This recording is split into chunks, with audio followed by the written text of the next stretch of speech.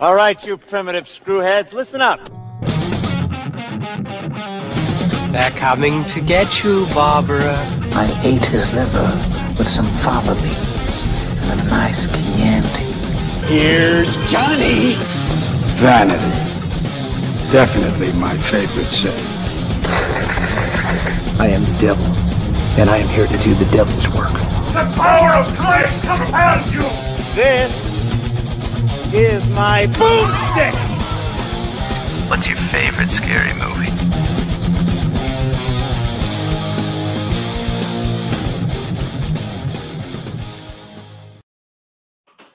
Good evening, horror heads, and welcome to Shiver, a horror movie podcast. We are your hosts. I'm Daniel DeBona. And I'm David Ulloa. And we are here to celebrate St. Patrick's Day with you with what I believe to be our first ever Irish horror film that we've done on this show. And we are going to be talking The Hallow.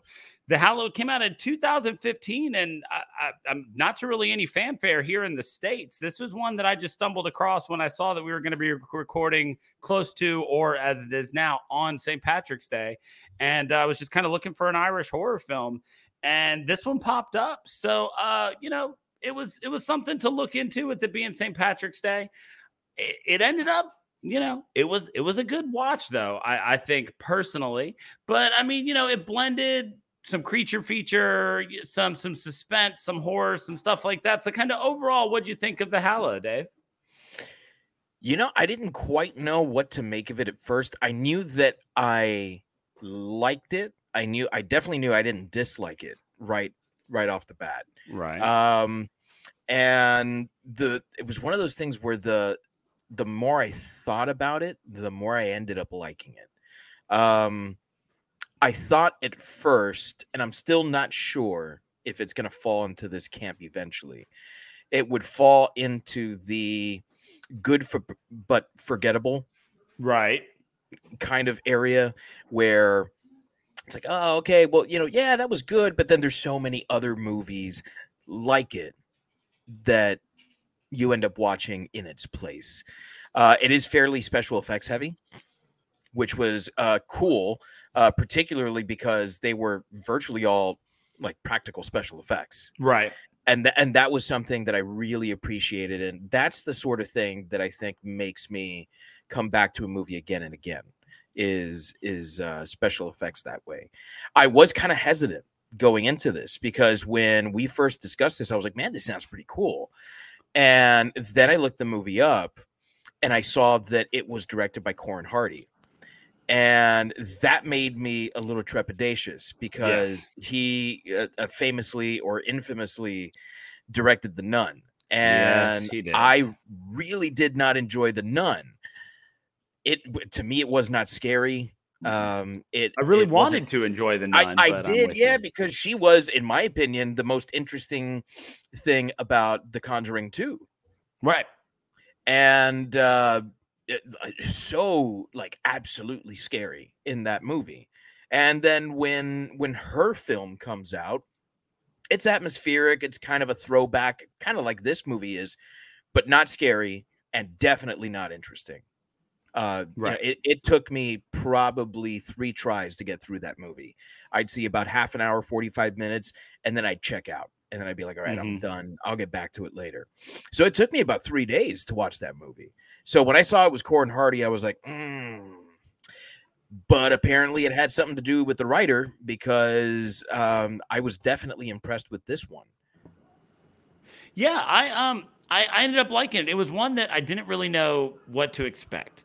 On top of it being Irish, we've made a concerted effort to try to vary up what type of horror movies we're watching. And this one kept being listed as, like a dark and twisted fairy tale type thing. But outside of that, I didn't really know what to expect.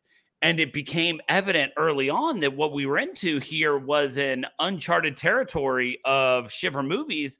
And that is something about fae creatures, about, the Hildenfolk, if you will, And so this idea of these magical mythological creatures that exist in our own backyards.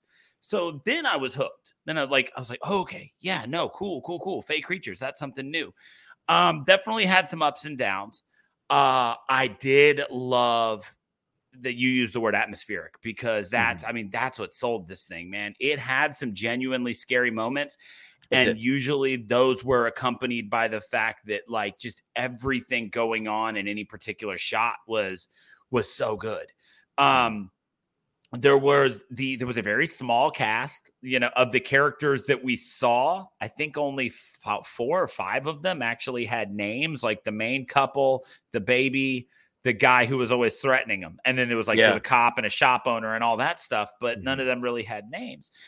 And so those couple of people did a pretty good job. There's, you know, one of the faults here may be in kind of the relationship type story. And I don't even know that it was meant to be like part of the story. The relationship seemed kind of odd, but I did love the way that this delved into like Irish folklore. And this idea of changelings and things like that we're going to get to, like that was all stuff that it was like, there's an entire, you know, we've done how many slashers, you know, and how many just straight up and ghost stories and stuff like that. There's this whole world out there of folklore that's terrifying. And that we, as you know, like Western civilization or just Americans sometimes only know these Disney-fied versions of things. You say fairy, people think of Tinkerbell. Yeah. But there's a long and storied history of fairies being not just mischievous, but just straight up dickheads. Right. Yeah. Like, and so it was cool to not just see a buxom woman in a tight, you know, unitard flying around and being cute. It was like, these things are fairies. Like, okay, I see you. Like, let's figure this out. And so I did enjoy that. While that's not a completely untapped, you know, market out there, there are a lot of movies that do that stuff. It was fun to run across something new like that. So when it was all said and done, I do kind of find myself, as soon as you said it, I realized that you would just hit the nail on the head about something, which is it was good, but was it memorable? And I know we'll get to more of that when we're rating, but that absolutely define some of the weird underlying like feelings I've had. Like this feels like one of those movies where 4 or 5 years from now, somebody's going to be talking about something and go, what was that one like Irish movie about, you know, and it was like the creatures in the woods. Yeah. Like I do worry that it might fall into that category now that you've defined it as such. But for the moment right now, 48 hours after watching it, I liked it. I thought they did a lot of really good stuff with it. I agree. That's kind of how I feel about it. You know, I don't know how I will feel in the future. Possibly our number one fan here, Frank Kowalski. Thanks for joining us again. Says, I watched this a while ago just because 2 of the characters are from Game of Thrones. Okay. So yes. Donnelly, I remember as being from Game of Thrones. Yeah. Colm Donnelly was from Game of Thrones. I'm trying to see who the other one was that was in Game of Thrones. Joseph Maui, the guy who played Adam, was Benjen Stark on Game of Thrones. Oh, was he? According to his wiki page, he was. That's that's Jon Snow's uncle, the one that was at the wall? Is that who that was? That is what I'm double checking now. Benjen Stark is Ned Stark's younger brother and a first ranger in the Night's Watch. Well played, Dave. Yeah. Oh, all right. Yeah, It's been a while since I've seen it. Kowalski, good pull on that one. Yeah, man. I completely forgot about him. Yeah, I recognized Colm Donnelly right away. I was like, oh, you were the son of a bitch at the Red Wedding, weren't you? Yeah, he was. Oh man, that's a great scene too. So, you remember just sidebar here because I feel like this episode we're both drinking whiskey. We're gonna have some fun. I'm on spring break. Do you remember just complete nothing to do with anything? You remember when the Red Wedding first happened and like the big thing online was like 1, don't spoil the Red Wedding, but 2, like just reaction videos of people seeing it for the first time. Like it was like that 2 girls 1 cup phenomenon of like, we're not going to show you the video. We're just going to show you how people react to seeing it for the first time.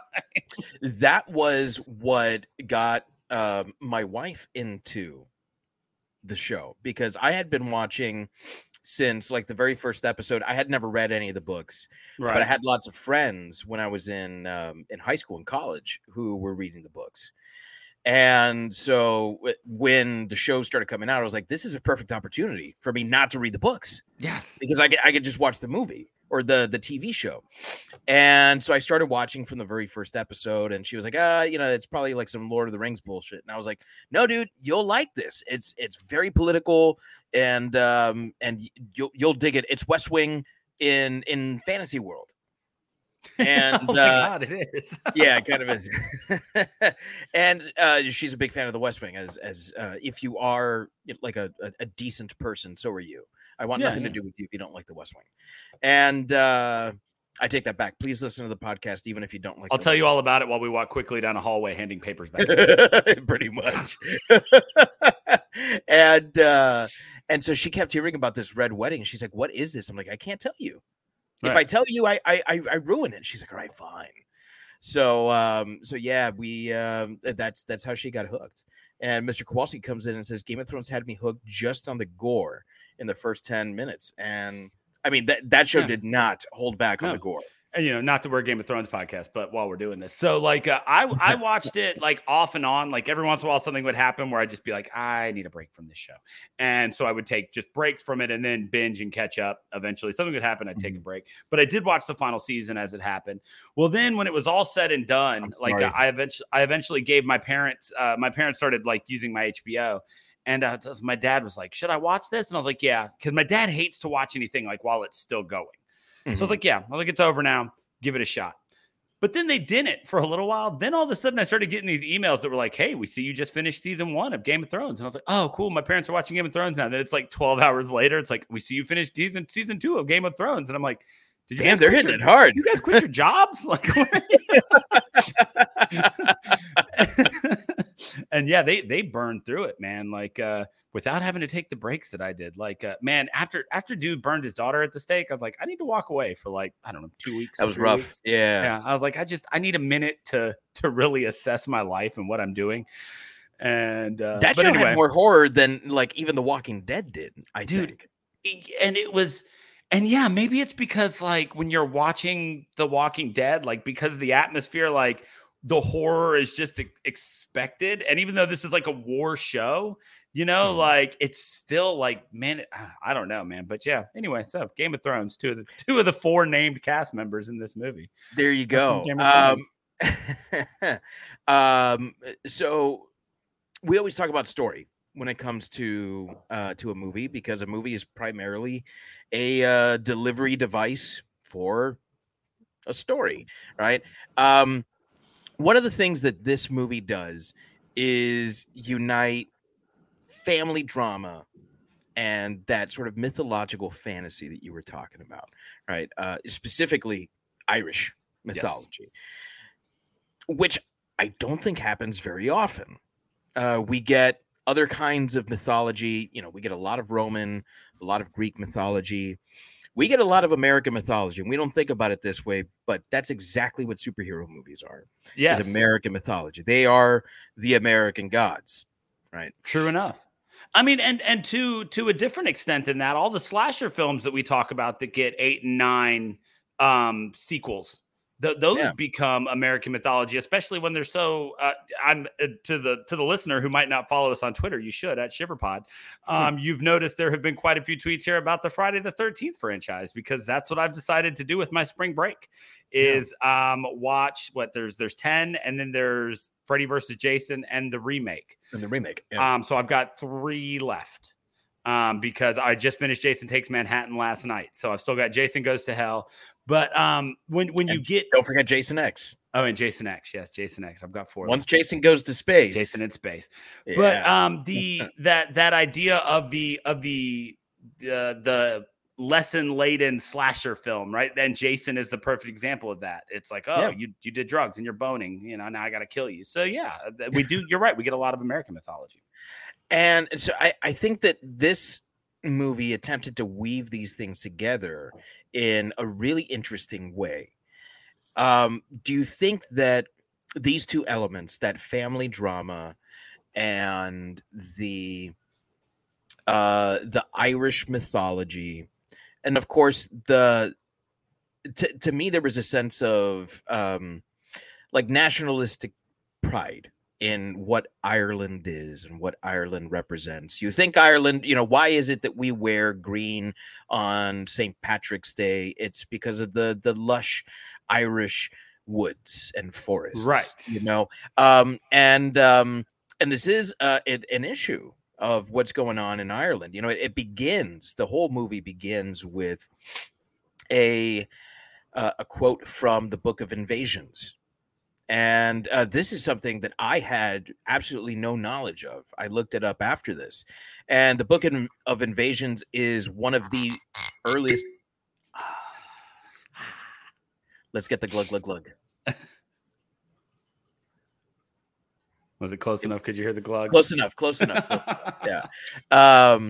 We don't get a lot of that over here in the United States, but the Book of Invasions is apparently one of the oldest Irish texts. It's some of the first written Gaelic, and going back to the 11th century. So this stuff is 1,000 years old, and it's a very much like Beowulf was for Old English. It mixes mythology with history and religion to give a sort of a contemporary for that time look at what Ireland was, which is an island that is essentially constantly conquered. Yes. Of people that are constantly beaten down, and we see this in this movie. So does this work as a melding of all these things, and above all, does it scare you? So, if the intention of this movie was to meld these things, then this idea of the Hallow, these fey creatures that steal babies and replace them with changelings, was the perfect way to do it, in the fact that is a myth that hinges on family being important. If you don't, if your family's just not that big a deal to you, then it might not even matter to you if your child were replaced by a changeling or something like that. So this was absolutely the way to go with that. The family drama element of it was so hit and miss, it felt to me. Like, there were times when I felt like this married couple was very, very close.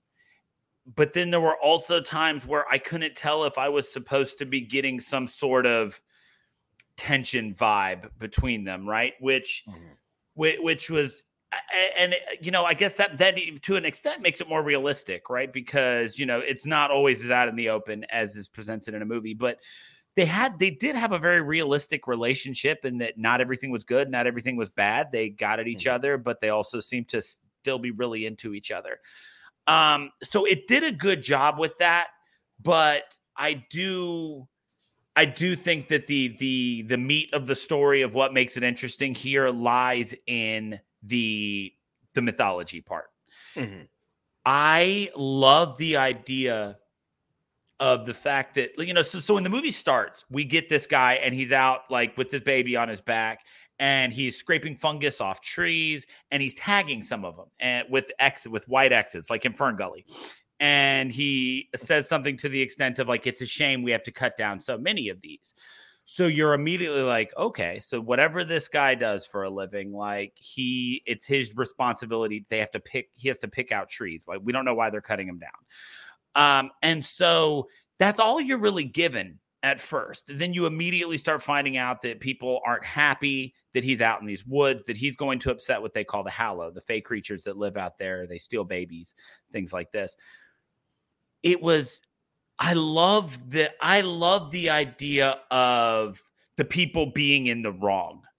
Like whenever I watch a horror movie, there's always a certain cool element to people getting their comeuppance. Now, that being said, the baby didn't do anything. He didn't deserve any part of it. But from the perspective of the Hallow, the Fae that live out in these woods, this guy's just coming into an area he doesn't know anything about, and he's deciding what goes and what stays. They've been there longer than time itself. We're going to get more into the Hallow and stuff like that, but I mean the legend of the Hallow is that they were there basically before time, and then as light came, they were driven quite literally underground, and as people moved into these areas. So this has been theirs forever. And so it's always a cool storyline when we're not just presented with victims, when we're presented with people where it's like, okay, yeah, sure, it's extreme, but maybe you had this coming. And it's a weird thing to kind of find a way to side with the antagonist in a movie like that. But I really loved that element of it. And they did a really good job of taking their time in using the story to show you the Hallow. Like by the time you had a really good idea of what they look like you were deep in the shit. And so the story evolved at a really good pace. And whereas a couple weeks ago with Texas Chainsaw was like the story was a MacGuffin, like this movie was family drama. It was survival horror. This movie was a fucking Resident Evil game, like come to life. Very much so, yeah. And so, that's an interesting element too, right? This idea of the story is, can they make it through the night? And so while there is a lot of action and there are a lot of scares, this is not one where the story just evolves, it just exists to get you from point A to point B.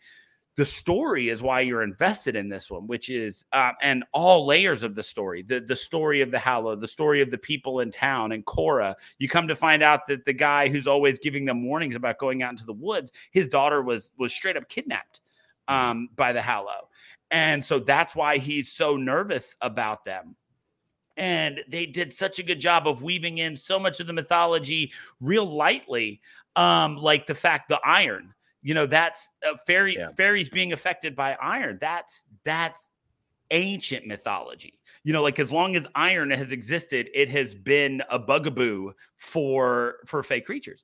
And so they did such a good job of weaving some of that stuff in. They put like the little Necronomicon looking book thing in there. Yep. He flipped through it, but we never got like some long, detailed like reading out of it. We just kind of got just enough to understand what was going on. I thought they did a really good job with the story for this. Like of the parts where it was lacking, it wasn't because I was uninterested in the story. And so I did really, really like what they presented there. I have to agree. I think every element of this story works.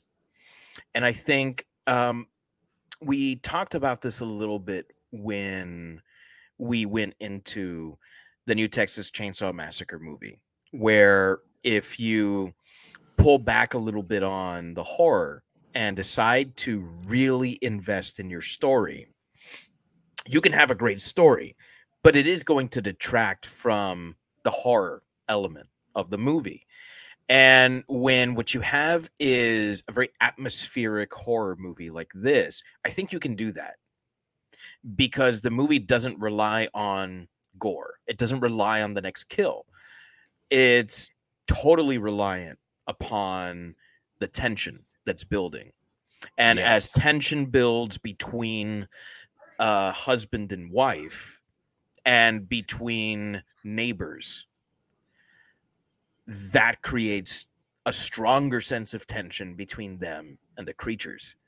And I felt like it really worked here, where it all kind of just built to a head, where when we finally realize what's going on with him, right? That transformation, that very, metamorphosis style thing, very reminiscent of The Fly and all that. Really Resident Evil. Now that you mention it, I'm like, oh, fuck yeah, that is very Resident Evil. And he's seeing himself turn into one of these creatures, but having not lost any of his humanity yet. Right. That's a really interesting thing, where he knows where he's going, but he's fighting it tooth and nail to ensure that his family will get out. Right. But as you said, it's really difficult to root for. It's really difficult to root for the protagonist here. in much the same way. Sorry, I thought I muted that. Oh man, I have to silence my wife's chihuahua all the time on this show. And so far I think I've been good at muting, but the little fucking thing just goes absolutely bonkers. If she's downstairs when we're recording, a leaf falls outside and immediately the fucking bells are going off in her head and right, someone's attacking. And so then I gotta shout, fucking, the shut up and go upstairs. Right. She shouldn't listen.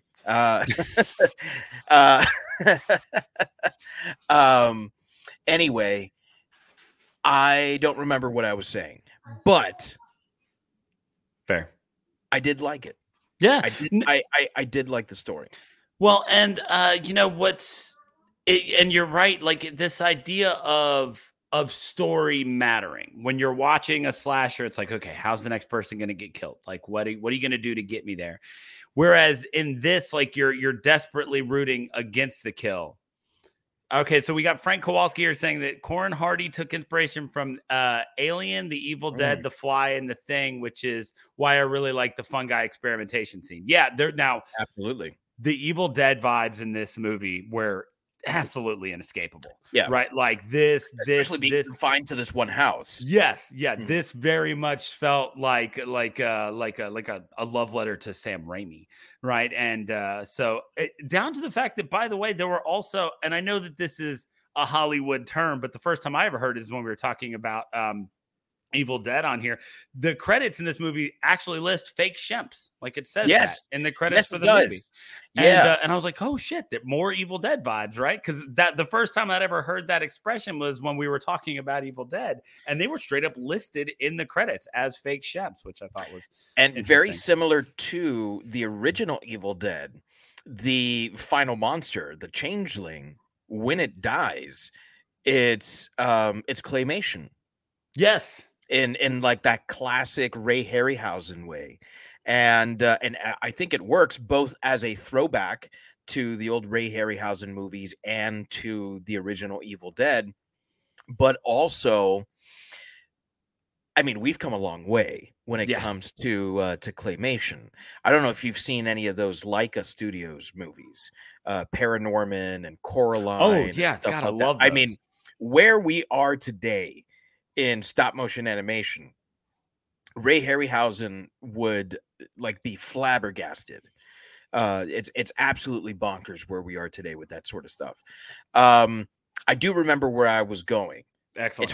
It's hard to root for the protagonist in this movie. There we go. Even though you're right, they do seem very real, right? I love that scene in the kitchen after they've put the baby down.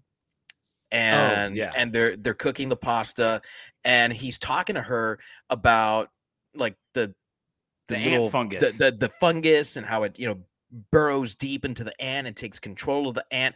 And all the while, like, he's just observing his wife cook. It's a very normal task, right? Not sexy at all, but he's so in love with his wife that it's like, oh yeah, all right, you got it going on, and like, if that's not what married life is, I don't know, right? That's something that I have experienced many, many times where my wife's just cooking and I look over and I'm like, damn, so it was very real. And yet it's difficult to root for these people because they are the outsiders. They are the other. They're coming into this place, right? To go back to the Book of Invasion, right? They're going into this place, and who the fuck are they? Yeah, they're the colonizers, right? Like they are the colonizers, and I don't know how many times they were told, like, this isn't London. It's very clear that they are outsiders. For many Americans, any accent that seems to come from the UK or Australia is just an English accent or a British accent, and it doesn't matter where it's from. They all sound different in much the same way that someone from Georgia sounds very different from someone in Kentucky, very different from someone in Massachusetts, So it's very different, and the cultures are different.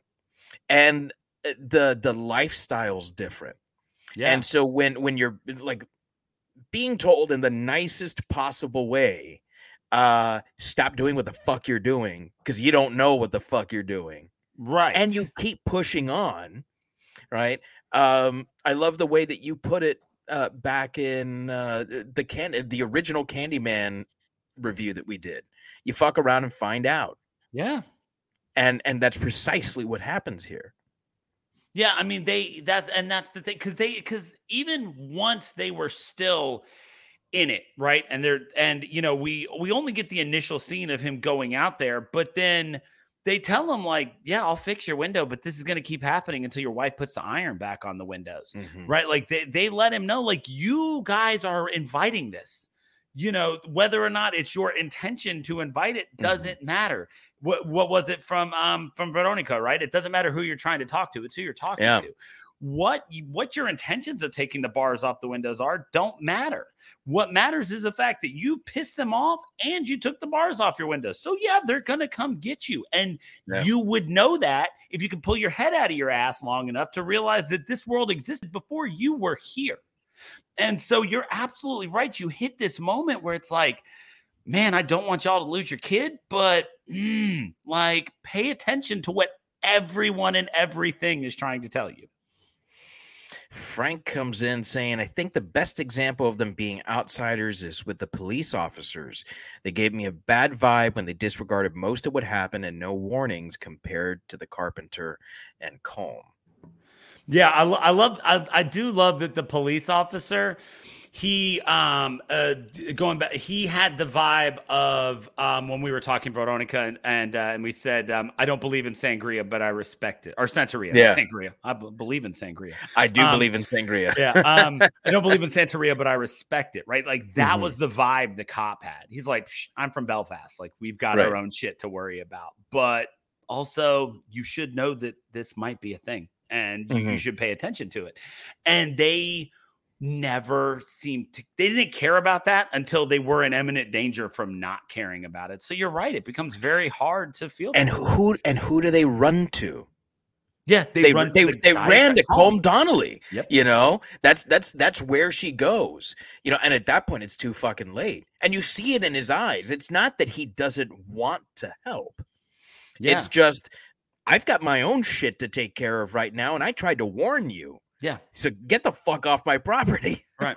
And so as we're looking at all these warnings, and we keep talking about, you know, like what are they finding out? What they're finding out is that the Hallow are a very real thing. So the Hallow is this movie is a reimagining of this ancient Irish fairy tale of fairies and fey creatures that live in the woods and that replace babies with changelings, which essentially look just like your baby, but doesn't grow like it, doesn't act like it. And now they have your child for whatever nefarious things they may want to do with it. So when you're looking at this movie and you're looking at the Hallow, the creatures, how did you feel about them as a horror movie creature? Did they scare you? Did it work? What'd you think? I think this is the most effective thing about the movie is the Hallow themselves. They created, I think, a very original looking creature. It doesn't look like any of the fairies that we've ever seen before. It doesn't really look like any of the movie monsters that we've seen before. And yet we instinctually know what they are. Right. So they somehow tap into something basic, something that is inside of us all.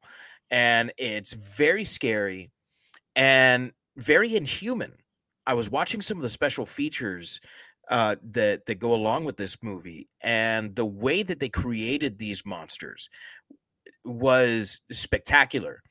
They got a movement coach, very similar to the way that most movies will, to make you move in a very inhuman way, right? Because it's only natural to move the way a person would. I am just now learning that a movement coach is a thing. Yeah. Like what Andy Serkis does? Kind of, yeah. Like, you know, you look at the way that the reason why he was so often cast in these roles like Caesar in Planet of the Apes, right, and like Gollum, is because he could like just naturally move in ways that did not seem human. That's an incredible thing to be able to do that. I always mention that Arnold Schwarzenegger does not get enough credit for what he did in The Terminator, because to make yourself look robotic, right, is really difficult. Not to be a bad actor, because you can be because you can recognize bad acting. Right, it's pretty easy to be a bad actor, but to convincingly have no emotion. Not that it's like the wrong emotion or not enough emotion or that you're simply just not good at it, but to be totally emotionless. Right. And to, in fact, move your body the way a robot would. I always go back to that scene in the first Terminator where he's inside the parking lot scanning for them. Mm-hmm. And he does this thing where like he moves his eyes and then his head moves. And then he pans his eyes back and then his head moves again. It's a simple little thing, but it's really convincing. And that's something he thought of himself. If you watch the special features, it's something that he talks about with James Cameron. And it's like, damn, that's really good. So the way that a person moves can totally be convincing for something that isn't supposed to be human. Right. Because if this thing that isn't human moves like a human, suddenly I'm not afraid of it anymore. And they not only trained these actors, they used, I think it was something like 7 or 8 different actors to portray all of them. And they used different prosthetics so that they all look different. But they also elongated limbs, used different sorts of things like skateboards to have them like crawl on the floor so that it would be a little bit more seamless. Okay. Sometimes they'd like have them stand on like a really long tarp and pull the tarp along while they were like just standing in place to make it seem as if they were like more floating. It was really interesting stuff that they did, all practical effects. And to me, that's what really makes them scary. That's why, for me, the Night of the Living Dead series, Dawn of the Dead, Day of the Dead, these movies will always be infinitely more watchable than just about any other zombie movie series, because the effects are all practical effects, because they appear to be happening on like behind the camera. And that's something that drives me like insane. How the fuck did they do that? That's right. Crazy. That scene in Dawn of the Dead where the machete just whacks the guy in the face. How the fuck did they do that? Yeah. Well, I mean, you can read about it now and you can see about it now. But when you first watch the movie, you're like, how does that fucking happen? Frank Kowalski coming in again saying, which also makes the older changelings react to save the baby, showing they actually have some sort of nefarious motive and plans going on. And that's the other thing, the way that they behaved, not just the way that they moved, but the way that they behaved. To go back to that idea that they were controlled by a fungus, right? That there was this sort of hive thinking, right? That was going on. This wasn't simply a survival movie for the family. It was survival for the Hallow too. Correct. They're trying to propagate. Yes. They need to ensure that they continue to live. Like you said, they've been around since the dawn of time. Some of these guys are looking a little rough around the edges. A little bit. Well, and I mean, and that's the thing, like so when you're looking at this idea of the Hallow, so one thing I loved about the mythology of this movie, like I said, they have that book. And he just kind of thumbs through it. He doesn't just straight up read, but they show a picture and it's like, okay, that's a baby. And they show one that kind of looks mostly like a baby. And then it says changeling underneath it. And so you're like, okay, I kind of know about the idea of changelings, right? Mm-hmm. But they don't spoon feed it to us. They're like, all right, here's the seed. You can kind of see where we're going with this, but let's see how it follows through. But then they go so much further than that when he has the realization. By the way, I love that, like, I don't know, maybe it's like 10 minutes in the movie where you're not sure if it's just the fungus and he's lost his mind, or if he does and can tell if it is a changeling. And they're very careful to, one thing that I loved, acting, directorial, whatever it was, from the moment that he makes that realization and when the mom gets the baby back, you'll notice that she never full on looks the baby in the face. Like from the moment that he says, it's not our baby, that's a thing, you have to give it to me. And to keep selling that, and the fact that she doesn't believe him, she never full on looks it in the face, because then it would be too easy to be like, you're not going to tell me that a mom wouldn't look her baby in the face and know it wasn't real, blah, blah, blah. So they're very careful about that, which I loved. I loved that so much, because I kept waiting for like that really cheesy moment where the mom looked and was like, oh no, this isn't my baby. But they never gave us that. What they gave us was a woman who just wanted to save her baby so much that she wasn't going to listen. He was crazy. She had to go because she was holding a baby. And as far as she was concerned, that was hers. This idea of changelings is such a terrifying and odd thing, right? Because you're right. When you look at it, on the one hand, it's like, God, as a parent, like, what, somebody steals my baby and just replaces it with something else. But then on the other hand, you're like, and you see it in this movie brought to light that it's like, it's not necessarily malicious as much as it is for a need to continue. And they show you that when you see what is Cora. And you go, Cora has become a Hallow. Like they have to do something. Like they are obvious. And a maternal figure. Yeah. She's sitting there holding the baby. And the pacifier. Rocking it. Yeah. And the pacifier and the handman. And you're just like, and that one scene does so much to not just teach you about the mythology of the Hallow, but to advance it, right? One of the things that we're always looking for on this podcast is, how do you raise the bar? How do you take what exists and make it better? The mythology of fairies, the Hallow, and changelings are, as old as tale as old as time. So what they did with this movie, where they were like, well, what if they're gnarly and they're mean and just all of this is awful about them, but what if there is an element to this that is very, paternal and maternal, and or just instinctual, which is, if we don't occasionally steal a baby, then we cease to exist. We were driven underground. We've got nothing left. We've got this one area, and they're going to keep taking it from us. Urban sprawl is very real. And so they do what they can. And you're right. Again, there's another survival element here.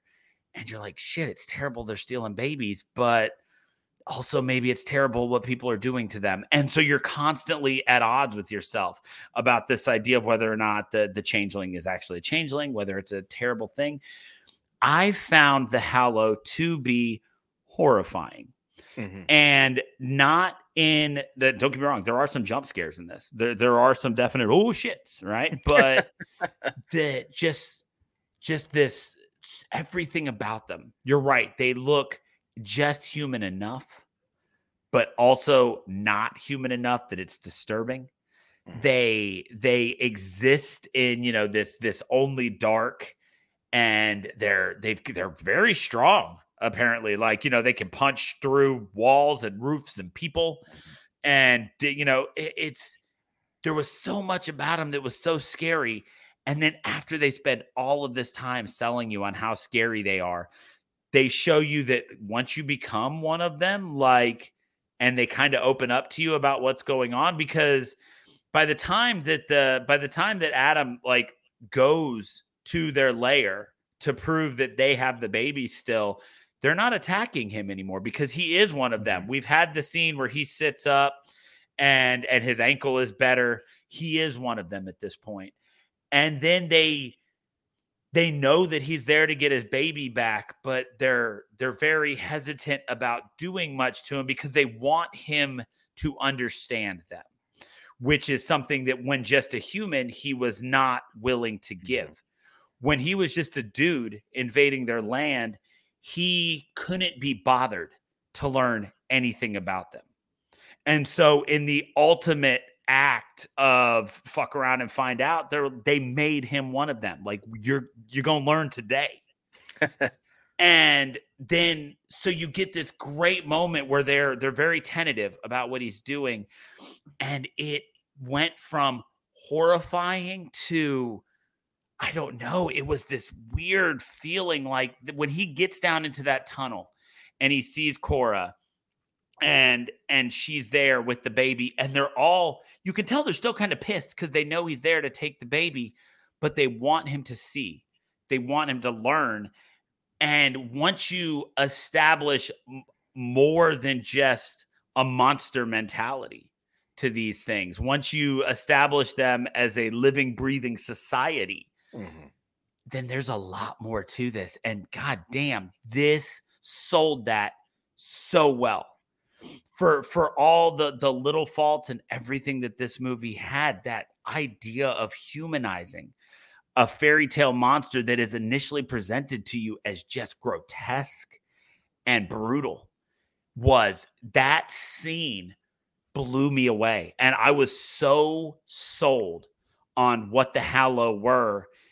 And again, it goes back to that thing where it's like, shit, like, I get that they're stealing a kid, but if I'm rooting for those humans, like, am I rooting for the bad guys? You are rooting for the bad guys. And then guy. you realize you are rooting for the bad guys. And it's this amazing aha moment that, you know, if we were any sort of historical or political podcast, there are layers of that story to be told. So many. There are so many American history, especially layers of that story to be told. And they lay it all out there without spoon feeding you a bit of it. And, you know, it might be the whiskey talking. It might just be that I was into this movie, but shit, I bought into that scene so hard. And I think that the Hallow became such compelling characters. I could not believe what I was presented with in that moment.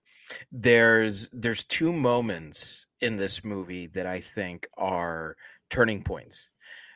Which is weird because usually there's only one turning point, right, in a movie. And the first is when he realizes that he's turning into the Hallow. That's like, okay, well, what way is this movie going to go? Right. Is he now going to join them and become a monster and attempt to kill his own family, right? Or is he going to try to save them, which is what he does, right? Right. I saw that coming. I don't think anyone saw it going the other way. If you did, I think you misread the situation. Right, but they did leave just enough of that out there where you were like, maybe now that he's become one of them, maybe this is like a double fake. You know, it's like a double fake. It's like, no, you've got to change. Like, well, look, I showed up with this other baby. This must be the real one.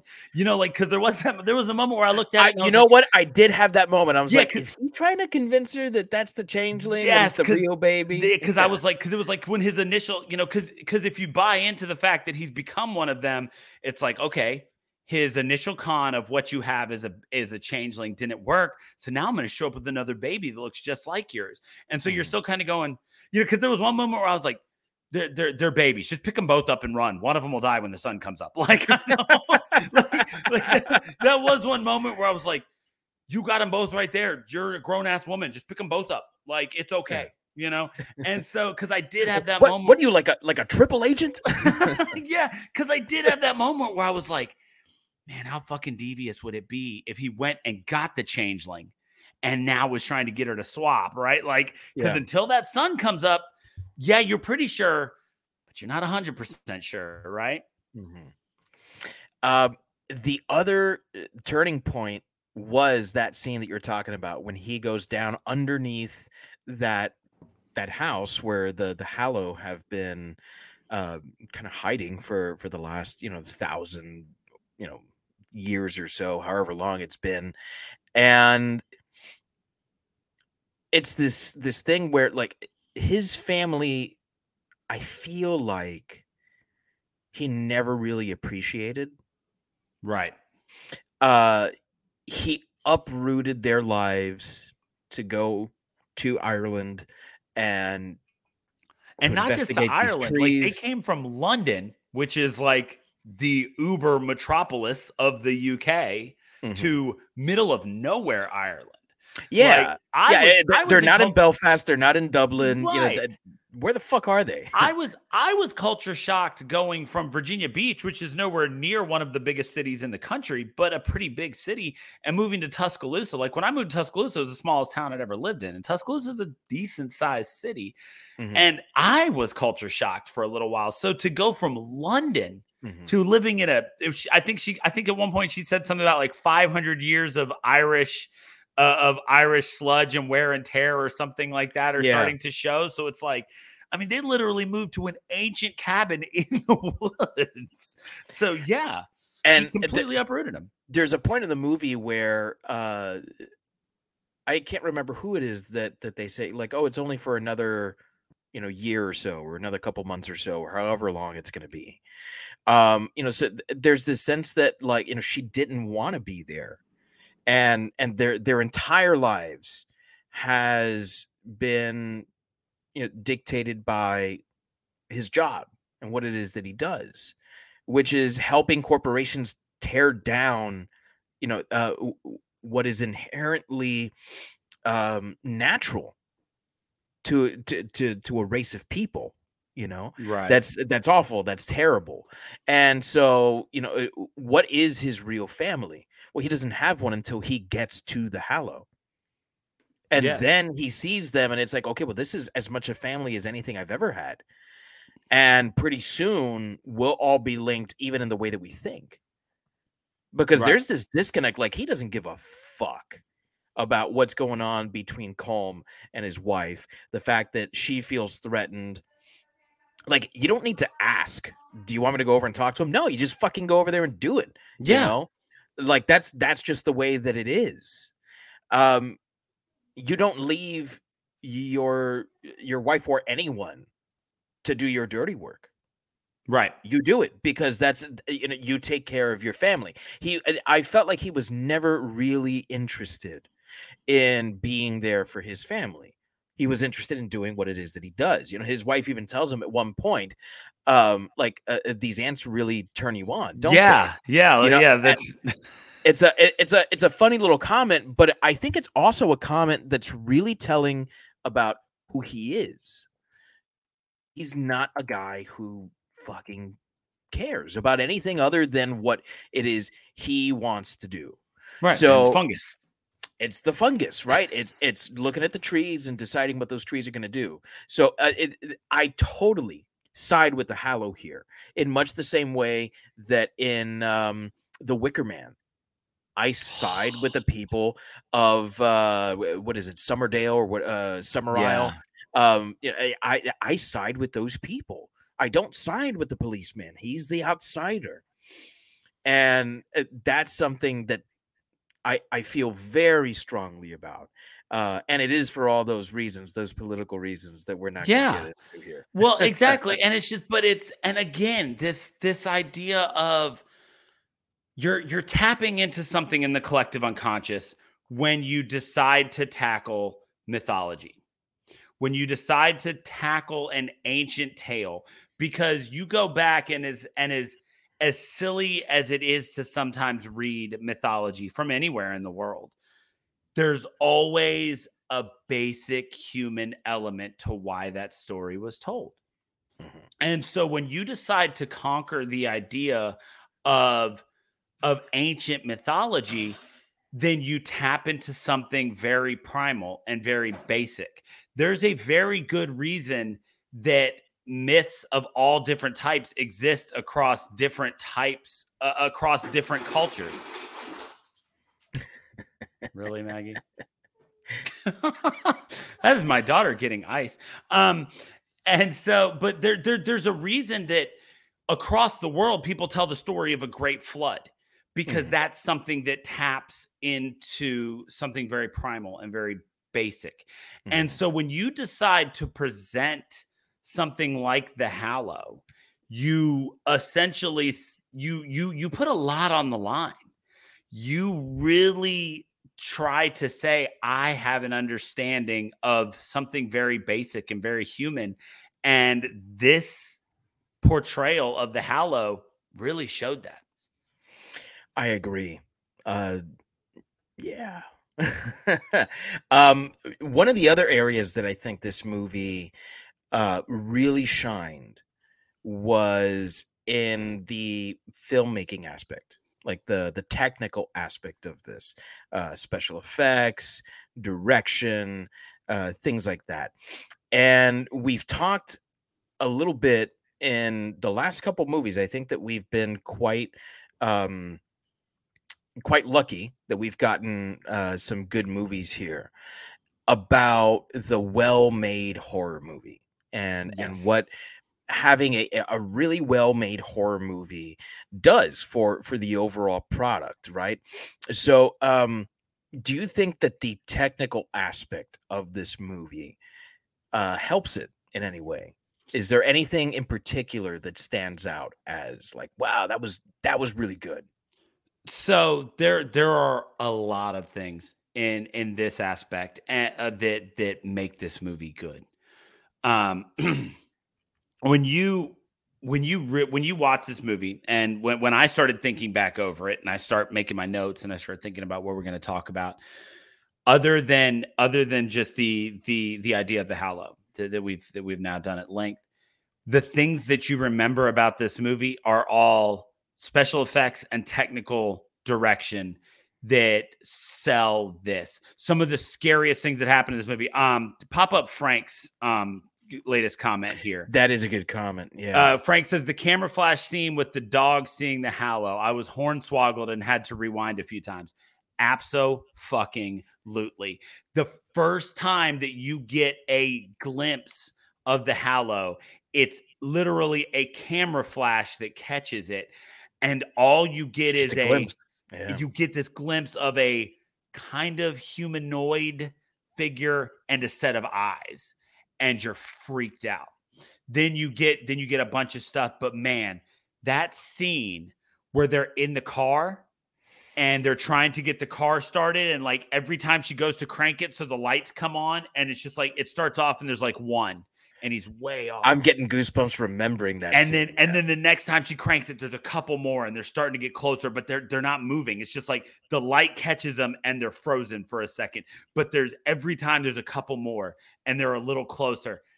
Damn, that scene was so good. That was you're right, Frank. That scene, the initial scene had me blown away, but that scene where every time she cranked the car, you got a flashlight behind it, and they were closer and there were more of them. That was the one that had me, man. And that was not only understanding the scare and a genius move, but it was also sticking to the rules that they established, which were that they don't like light, right? So they could move in the darkness behind the car, but then when she would go to start it and those lights would come on, they would be frozen because there were light. So many times we've talked about, establish your rules, but make sure that you follow them. Another directorial decision that was made here was they absolutely 100% followed any and all rules that they set up in this movie, which is great. That's awesome. That's not something that's always done. It's easy to set up rules. It's hard to follow rules. And they 100% followed all the rules they set. They were, it's like once you knew that they didn't like iron, all it took was like a pot hanging in front of the window and they couldn't come through it. It wasn't in a burst of adrenaline, they can throw this to the side. And here's a reason why that rule doesn't matter. No. We established that they can't touch iron. So now that's all it takes. That was the greatest. And something like a drop of water off a rusty nail. Yes. Will let you know that your baby's a changeling. Like, it's brilliant little things like that. And the way that was shot, since we're talking about, filmmaking, like rhetorical filmmaking decisions, the way that it was all blurry, for starters, he's got a patch over his eye. Right. And also he's in the midst of transforming into a fucking monster. Yes. So can't we trust what it is that he's seeing when he's not even 100% certain of what he's seeing? Right. It's suggestions, shadows. And that was brilliantly done.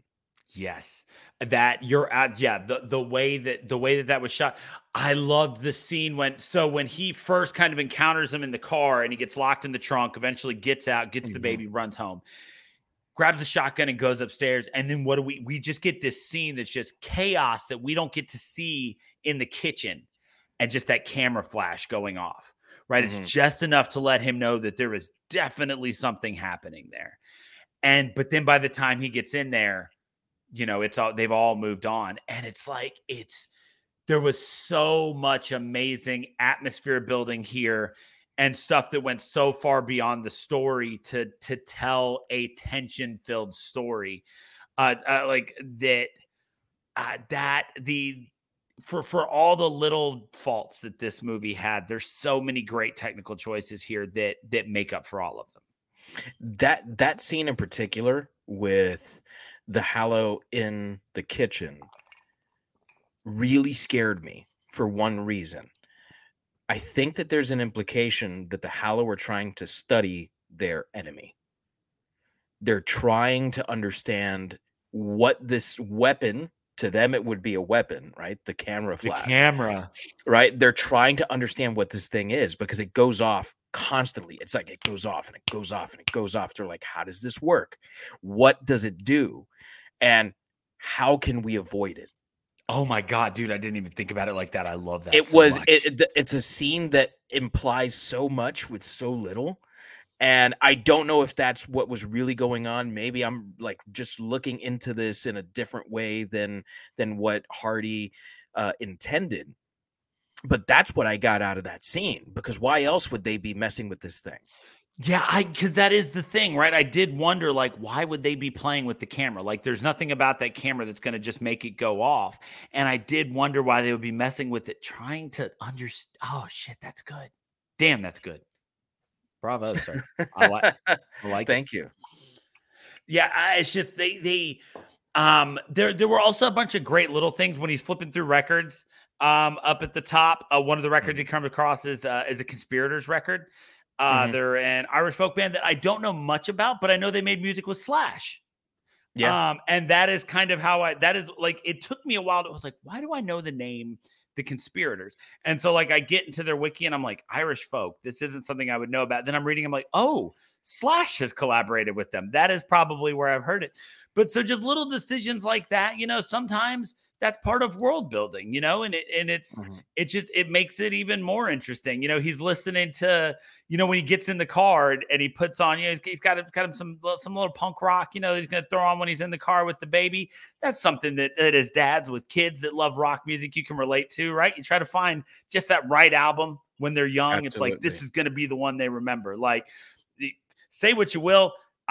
My daughter, like, I listened to The Clash a lot when she was little. Then I didn't listen. Then all of a sudden, when I did listen when she was older, she seemed to remember. So there definitely seems to be something there. I planted that seed. I'm very happy about that.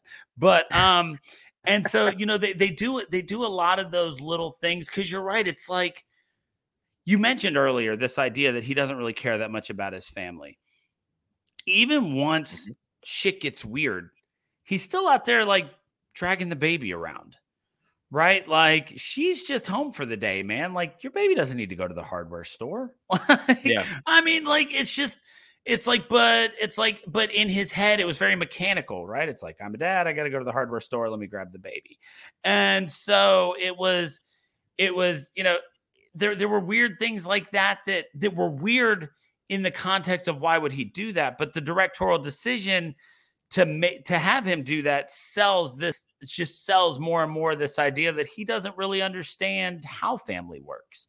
And he shows up and he's like, just call the cops. I don't have time to tell you about anything. I've got a gun. Doesn't matter if I know how to use it. It's like, dude, clue her into something. Yeah. Like, you just showed up like sweating and you're hours late and your baby's crying and now you're grabbing a gun. Tell her something, bro. Right. And so, but all of those things just sell this idea that this is a guy who doesn't really get it. Like, fungus makes sense to him. That he gets that. Fungus is a set thing. Here's how it works. It gets in the ant's brain. But family, he doesn't understand. And then, like, he gets upset when shit does, like, when he's like, put the baby in the closet. She's like, no. He's like, this is what makes sense. This is what we have to do. And it comes back to bite him in the ass. Yeah. But to him, it was the most logical thing. And as much as I want to make fun of him for that, I do tend to ride that line where I'm like, here's what's logical. Why aren't we doing it this way? Mm-hmm. And so like that was very human and an interesting element. So again, one of the other things that I loved about this, and this is, I don't know, this is just a funny thing. I mentioned earlier, I watched the credits because I noticed they had fake Shemps listed. This is the first ever movie I've ever seen that in the credits had a fungal research director. Really? Listed in the credits, yes. So it's like I can only They scienced hard. Nice. They scienced hard, exactly. Like I knew of the fungus that takes over the ant's brain. One time I asked a question about that in trivia. But like I can only assume that this fungal director also made sure that the way it was growing, like when it was growing out of that deer, or there's kind of like stalagmites. Stalagmites. That's what the fungal director did. And then the other thing that you can never say enough about when it comes to the directorial and just special effects of this movie, the transformation, man. From the moment he's shot in the eye, he gets clawed in the face, it starts growing out. Like those really light body horror elements were done just right. Not enough to where I think Kowalski made a comparison to The Thing earlier. Not enough to where you're like, like viscerally disturbed, but enough that it was uncomfy. Mm-hmm. I agree. I agree 100%. And so just a lot of those things went so far to do a lot of great things. This is a movie that I think when it's all said and done, you look at and it's a fun ride. Mm-hmm. It's just, but there are a lot of little things here. And God, man, I'm like, I know we're about to get into rating right now. And your comment about the Faye trying to figure out the camera, like I'm feeling a 0.5 star on that right now. So without further ado, it is about that time when we get into rating the movie. Now, if you are new to Shiver, or even if you're not, we do like to remind you that we rate every movie only against itself, and therefore we create a unique rating system for each movie. Now, while Dave did have some suggestions, we did forget to talk about it before we started recording, so I'm going to go right off the cuff here with one of Dave's awesome suggestions because it is one of the epic, iconic take-home images from this movie. And Dave, out of a possible 5 flaming scythes, because that shit was dope. It was dope. Out of a possible 5 flaming scythes, what do you give the Hallow, man? Man, I've gone back and forth on this, and like even right now, I'm not 100% sure which way it's going to go. I definitely think that this is not a perfect movie because we've really only said positive things about this movie. True. As far as negatives, there's not that many. But I think the problem that this movie has is that it isn't particularly memorable. Yes. And that's a difficult thing to rate or assess because should you rate a movie based on how memorable it is or how good the experience of watching the movie is in the moment? And that's a question that I don't know I have the answer to right now, but it is something I've been thinking about since Sunday night when I saw this movie. So I think that how memorable a movie is somewhat important, but ultimately is not terribly important or eminently important when you're doing a rating. Right. I know that I would recommend this movie. So it is definitely over 2.5 stars. I know that the movie's special effects impressed me. And so it would definitely be over 3 stars. And I think that this movie has so much social commentary and never lets the story get preachy and allows the special effects to drive the movie. So I know that it would be over 3.5 stars. Comfortably, I would give this movie like 3 3/4 stars because I don't know that 4 is something that I'm comfortable giving. But we know that math is not something that we do here on Shiver. So I am going to go 4 because I think 3.5 is too short on that list. So 4 flaming scythes is where I think I could say I'm okay. Yeah, I think that you very much pointed out a lot of it, right? When my thoughts of this were nebulous, I'll admit something right here on the podcast. Like, I take notes when I watch the movie, and I do a lot of research, and I've got a lot of notes. But one of the reasons that I love doing this so much is because this forum really works for me, and I go in with a cloud in my head of what I'm going to talk about, and what we have here and our similarities and the way that we talk about things really get me kind of laser focused on certain things. And when we opened, you brought up that idea of, is it memorable? And that struck a nerve for me, because that did really encapsulate a lot of what I was having a hard time with this movie, because you're right. It's not a perfect movie, and it does have its flaws. But when it's all said and done, there are so many things that outweigh those flaws. And the special effects, incredible. Like at one point at the very end of the movie, one of them literally punches through him, and we get this amazing blend of digital and practical special effects that really, as the last special effect of the movie, minus the claymation of the changeling kind of disappearing, really reminds you of how special effects driven the movie was. And it was awesome. And you're right. You look at the social commentary of this, and you look at this idea of finding yourself not wanting to root for the protagonist. So you've got so much here. And so I'm right with you, where it's like, man, 3.5 feels too low.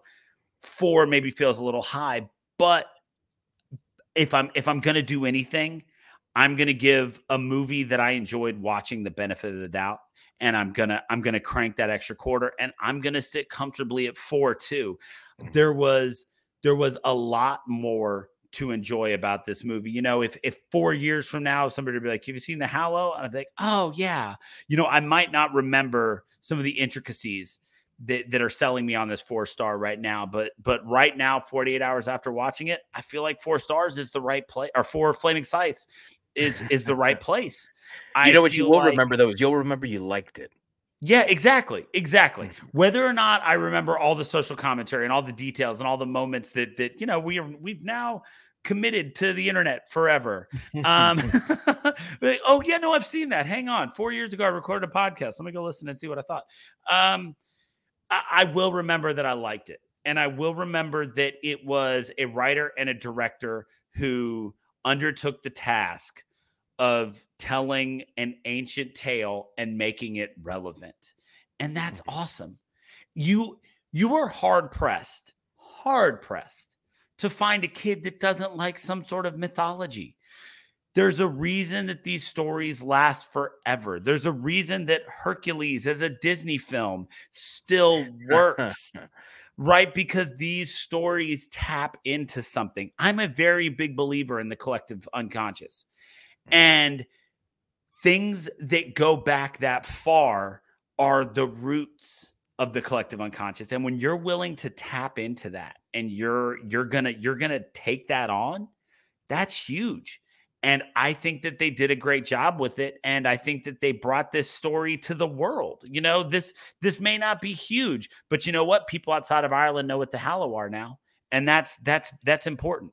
Like understanding, because then you can draw the lines to, okay, well, yeah, there's this. Well, then over here in this culture, there's this, and it's the same thing.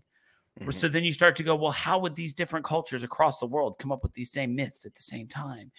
And that element of it, bringing that to the masses, is always huge to me. So before I get more dramatic or emotional about it, like I just got for a second, I'm going to give this 4 flaming scythes. That's no, I think that was good. You know, the world needs a little unity right now, right? And so that's good. You know, and I was thinking about how similar the idea of the Fae and the Changelings is to the Mexican myth of La Llorona. to go back to the Conjuring universe. We got that film a couple of years ago, and that was one that surprised me because I wasn't expecting much. And it's again, the fear of losing your children. That's, I have to imagine is the worst thing that can happen to a parent. I can't even imagine what that would be like. So, it is our fears that unite us. Yes. And there's, like I said, there's a reason for that. Like there's an understanding universally that there are some things that are just human. Mm-hmm. And, that this idea of telling stories to explain our basest fears might be the most human thing ever. Everything in entertainment boils down to the idea of telling stories that explain why we think the way we do and why we're afraid of the things that we're afraid of. And this did a great job of just bringing you another perspective of it. I love it. Absolutely love it. So thank you, all of you that have been with us from the top of the show to now, from the top of the morning, as it were, into the evening. Thank you particularly to Mr. Kowalski. It's always good to have you on. Yes, we appreciate you, sir. Yeah, absolutely. If you enjoyed this podcast, and even if you didn't, make sure that you tune into the other Geek Bro Network podcasts, shows like Mount Geekmore, which Daniel and I are also on. I'm sure it will come back eventually. I do believe the plan is to be back within the next 2 weeks. Neri has finally had a little breathing time in his schedule on Monday, so I do believe the plan is to be back within the next 2 weeks. I could be wrong, but we're always around. We are always around. Shows like What's Up, Bro, shows like Kick Flicks, Comedy Fitness, our sister show, Crimacopia, Seasons, a TV podcast, A Dose of Ellie, and the immensely popular Pero Let Me Tell You. Yes. They are the monster within the Geek Bro Network. They are very much like the figurehead of what things could be. Also, and it may not be Geek Bro, and off the top of my head, I can't remember, but if you head over to Neri's page that you can find at geekbro.net, he's got a new podcast coming out with Aries Spears, I believe, that's supposed to premiere soon. They're old buddies. Yeah, but I cannot off the top of my head remember what we're thinking about. But if you head to geekbro.net and you kind of circulate the site, What's Up, Bro is kind of where this all originated with Neri's podcast. And he's got something new coming with Aries Spears, so keep your eyes out for that. I'm not sure if it's going to be a Geek Bro show or not, but it is going to have Neri. He is a Geek Bro. So we want to make sure that we promote that. Also, make sure that on whatever podcast app you listen to, I especially know on Spotify and iTunes, it works this way. I'm not sure about iHeartRadio, but you can rate podcasts. So if you really do enjoy listening to us, make sure you head over there, give us that 4 or 5 star rating, move us up that algorithm. Let's see if we can get our listeners up. If you are ever wondering what we're doing, make sure you follow us on all social medias at ShiverPod. I have currently taken over the Twitter feed just to talk about the Friday the 13th movies. When we finish up here, I'm a little tipsy and I'm going to watch Jason Goes to Hell, so it might be a really good time. Oh, I'm very excited. Get ready. Have you ever seen it before? I have not seen Jason Goes to Hell. I had seen, here's the thing. Man. Like last night it was getting late and I was like, you know what I need to do? I've seen Jason Takes Manhattan. I need to plow through Jason Takes Manhattan so I can really give Jason Goes to Hell my full attention tomorrow, because I've actually never seen Jason Goes to Hell or Jason X. I've been learning that there's a lot of these movies that I've seen smatterings of, but after 3, there weren't a ton that I'd actually seen beginning to end. I just seen bits and pieces of, on Sci-Fi and stuff like that before you get bored and change the channel. And I've seen some scenes from Jason Goes to Hell, but I've never seen the whole thing. So Jason Goes to Hell and Jason X came about because Sean Cunningham, the original director of Friday the 13th, had been for years trying to get a Freddy versus Jason movie going. Right. And there was there was a lot of problems, legal issues in getting that done, because I believe that the Nightmare on Elm Street movies are owned by Warner Brothers. New Line. New Line. Yeah, New Line Pictures, I believe, is owned by Warner Brothers, and Friday the 13th is owned by Paramount. Yes. So to make that happen was like a logistical nightmare. And every time it seemed like it was just about to happen, it would fall through. So to keep Jason in like the social consciousness, he would just bring out another one. And so Jason Goes to Hell is the first attempt to, revitalize Jason and bring him back into pop culture. He needed something after Takes Manhattan. It is fucking weird and wacky, and Jason can do things that you've never seen him do before and never will see him do again. Fucking weird as hell. Yeah. The continuity that there was at least in Friday the 13th. It's my favorite horror franchise. So I say this with all the love in my heart. For all the shit that is Friday the 13th, at the very least, there is a continuity. Yes. Very Whatever, much so. However the last movie ends, the next razor one... thin it may be. It's like, no, he's still at the bottom of the lake. Okay. Yeah. Oh, okay, cool. Yeah. So caught a boat to Manhattan. Shit happens. That is thrown out the window with Jason Goes to Hell. Love it. It just like, how the fuck does this? It doesn't matter. It does not matter. And then with Jason X, again, thrown out the window. I'm not saying they're not enjoyable. I am saying they're not good, but I am saying they're enjoyable as hell. Well, and as long as you go into it with that mindset. The one thing, if I ever decide to do this again, I swear to God, I'm going to keep track of how many panes of glass Jason breaks, because Jason Voorhees will break a pane of glass. Jason Voorhees gives no fuck about glass. I have never in the history of a movie franchise seen so many windows broken. He is constantly breaking windows. That's the standout for me right now. Jumping through, getting thrown out of them. It reaching doesn't matter. through and choking. Yeah, doesn't matter. Breaking glass. Portholes in boats, broken. It doesn't matter. He's breaking them all. That being By said, the way, the fucking axe to death by a fucking guitar. Yes. Being axed by an axe, that's one of the most fucking heavy metal Dope. and brutal things in the entire series. I regret nothing about this decision to go through and watch them all. I have been loving my evenings.